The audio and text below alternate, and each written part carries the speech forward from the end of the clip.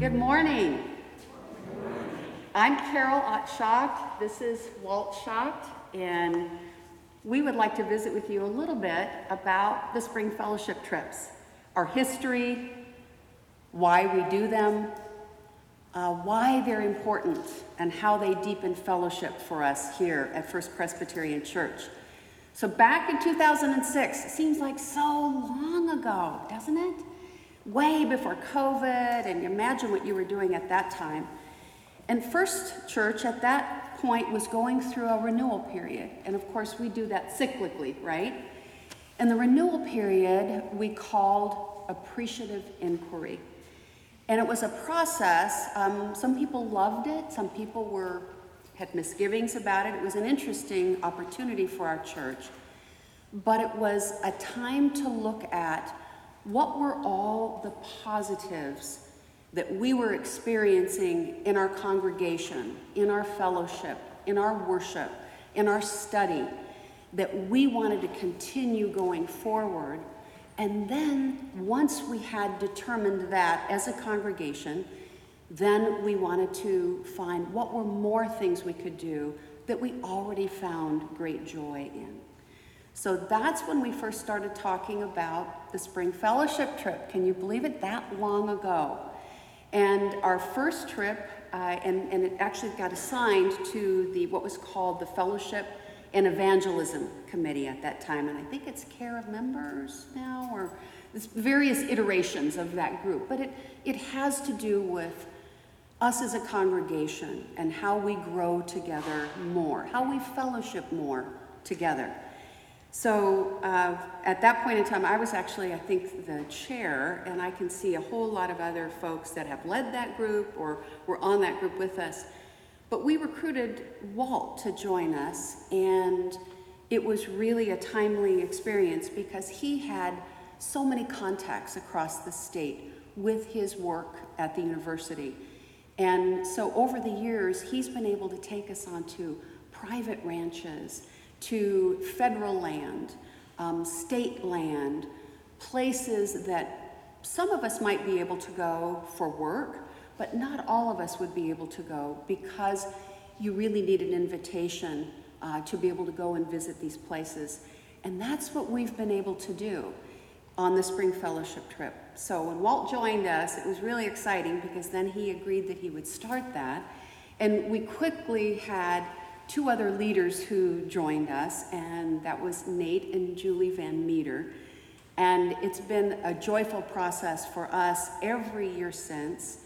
Well, there was one year we were in Namibia, and Nate and Julie did it on their own.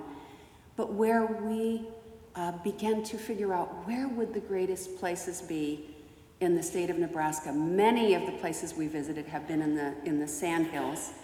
And the opportunity for us was not just to go see and visit with people, but that's an important piece. Really, it's about that deepening of our fellowship, that connecting, not just as a congregation and as friends, but becoming a family. So on our trips, they're usually 3 days long, although we did a 4-day one when we went way out to Fort Robinson in that area, and that was pretty spectacular too. But typically, they're 3 days, the third weekend in May.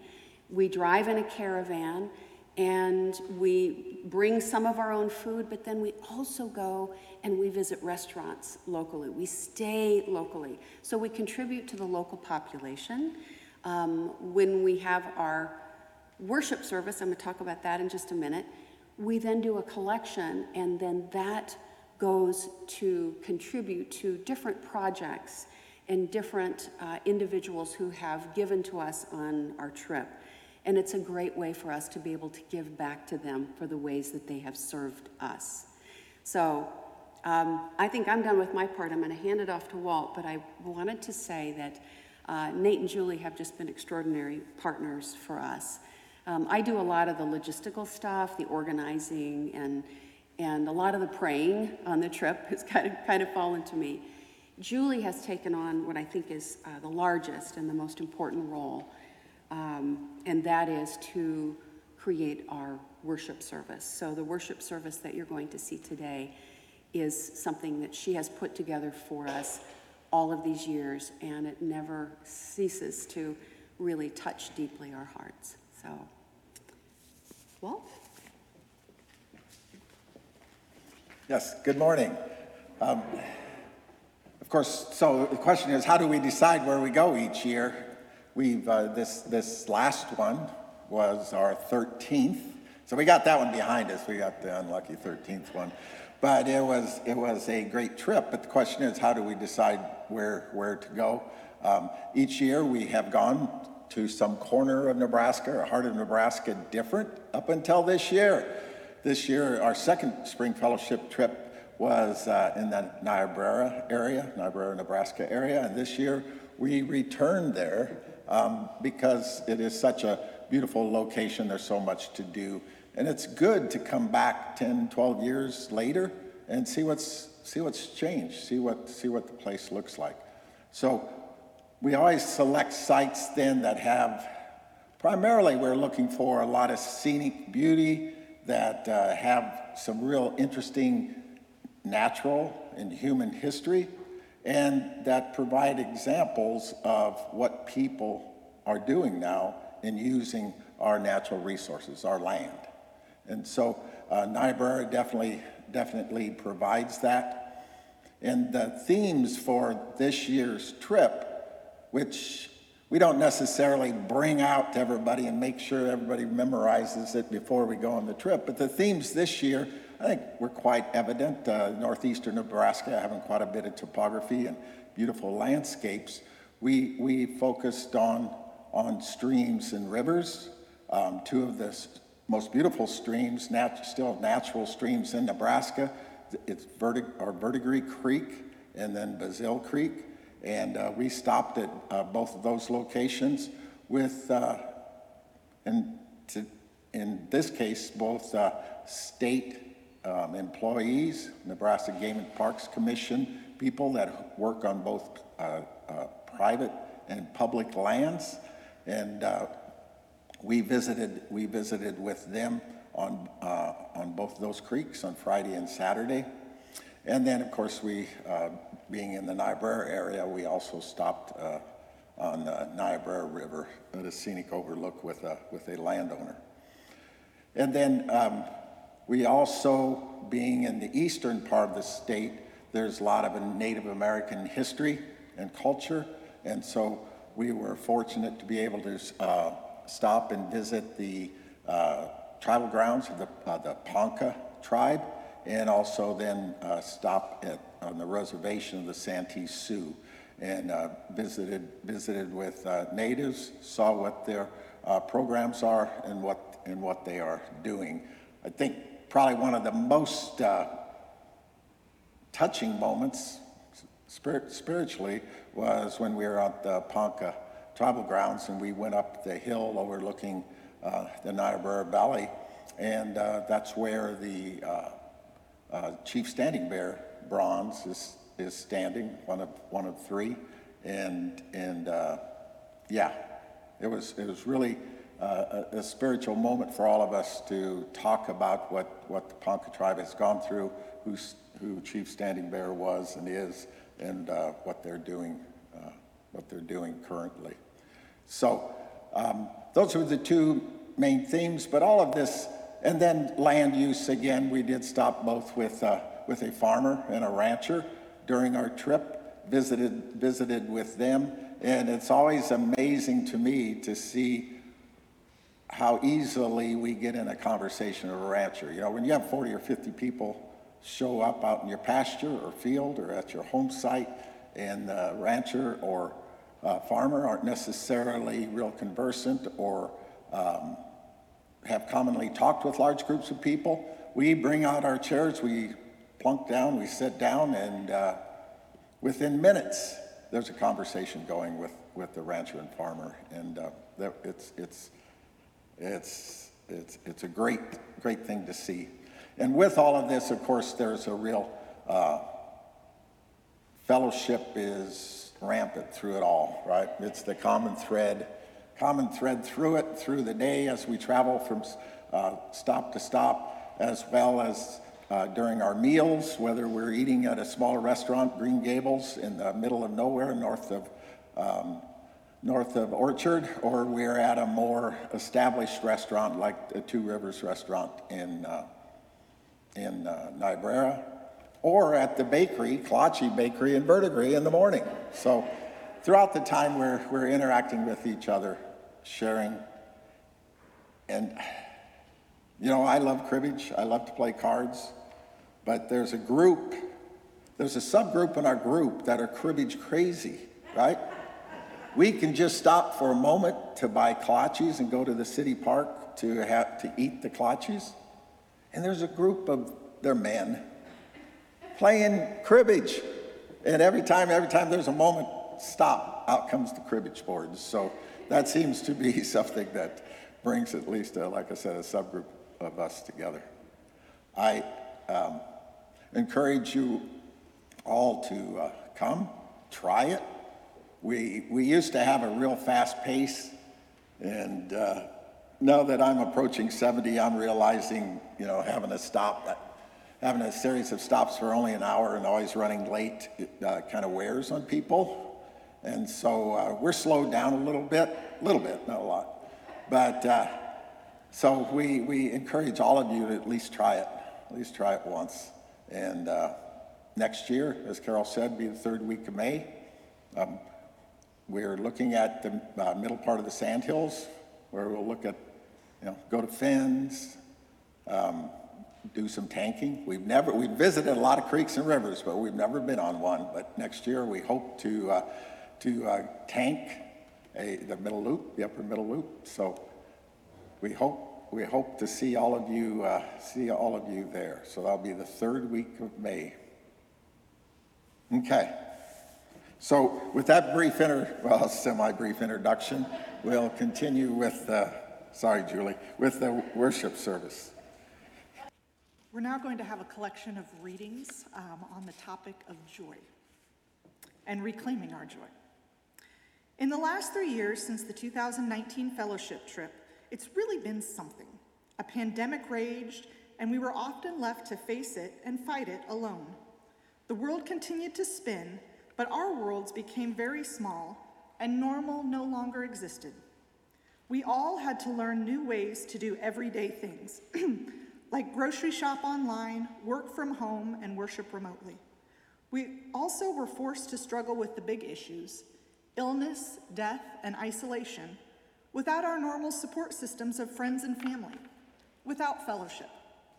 While many of us introverts joked that we'd been preparing for this moment our entire lives, the rapid and extreme shift from being part of a vibrant, in-person community to sudden aloneness was a shock. We are not the same people we were before COVID. The world is not the same. We saw wonderful examples of selfless acts, of people putting the good of the whole above their individual needs. But we also saw too many examples of the exact opposite, of me first, I'll get mine, and suggestions that others were a danger to our safety simply due to their otherness. Selfishness, greed, and abuses of power started to almost feel normal. It has all been draining, emotionally and physically. The degree to which each of us has been changed may vary, but we have all been impacted. Generally speaking, anxiety and depression seem to be on the rise, and the continued fear of what's coming next haunts many of us. Many of us are functioning in survival mode. We may be high-functioning survivors, but I often hear people speak in terms of being mentally exhausted and just trying to get through the day. That is not a sustainable way to live. As we started planning the 2022 fellowship trip, I spoke with some of you, and I kept hearing the same words of anticipation and joy from the trippers. It suggested that not only has this trip been a really meaningful and important event in people's lives, but it is now acting as a source of hope, of anticipated joy, of a normal life. Joy is defined as a feeling of great pleasure and happiness. That sounds really nice. When was the last time you felt real joy? What is preventing you from finding your joy? And how can we recapture that feeling? It starts with little steps, like our fellowship trip. Here you are surrounded by your faith community, by people that care about you and can support you. And this is an opportunity to find your joy.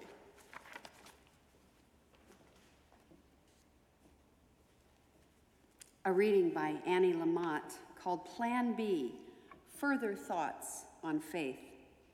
My pastor Veronica said yesterday that God constantly tells us to rejoice. But to do that, to get our joy back, we need to have had joy before. And it's never been as needed as badly as now, when the world is hurting so badly, because joy is medicine. New Testament book of Galatians, chapter 5, verses 22 through 23. But the fruit of the Spirit is love, joy, peace, forbearance, kindness, goodness, faithfulness, gentleness, and self-control. Against such things there is no law. A reading by Patricia H. Livingston, This Blessed Mess, Deepening Our Joy. On my list of valuable activities for dealing with chaos, keeping an eye out for goodness is followed immediately by the practice of deepening our joy. The energy of joy has great power for creation. I began to think about the need to deepen joy during the period I have mentioned some years ago, when my parents were both very ill, dying within a few months of each other. In those hard times, it seemed more important than ever to open up to joy. In our family, we definitely did not have any to waste. I had begun to be aware of the importance of joy as a result of something my son Randy said one day. Growing up, he said, he was the original free spirit. There was no predicting what he might do or say, laughing, taking on the world. Randy rushed headlong into life, and as a result, ended up in the Army in the Gulf War. He came in from work one afternoon, the summer after he got back, and was talking to me about a person who was really getting on his nerves, an arrogant, insensitive person. "He's really getting to me, Mom," he said in a furious tone. When Randy is angry, he has a kind of fierce, glowering aura that takes up the whole room. Then he stopped himself and laughed. "I'm going to stop thinking about this. It's just the devil trying to steal my joy." I was stunned. That amazing sentence has stayed with me ever since. I have become more and more aware of times since then that I have felt the forces of the dark, which would be one translation of the devil, resentment and panic and broken hope, moving in to quell my joy. It has been a very useful awareness. I have learned from his example to try to guard against the theft of my joy. Philosopher Leon Bloy said, "Joy is the most infallible sign of the presence of God." I love the wording of that. It explains to me why guarding it is so important, why it would be exactly what the devil would try to steal. We need to protect the infallible sign of the presence of God from the enormous forces of disheartening inside of us and outside of us. Terrible things happen to us in our lives. Chaos comes, broken bones and broken hearts, failure and angst, sometimes dreadful news in the middle of the night. It is hard work not letting the dark overtake us.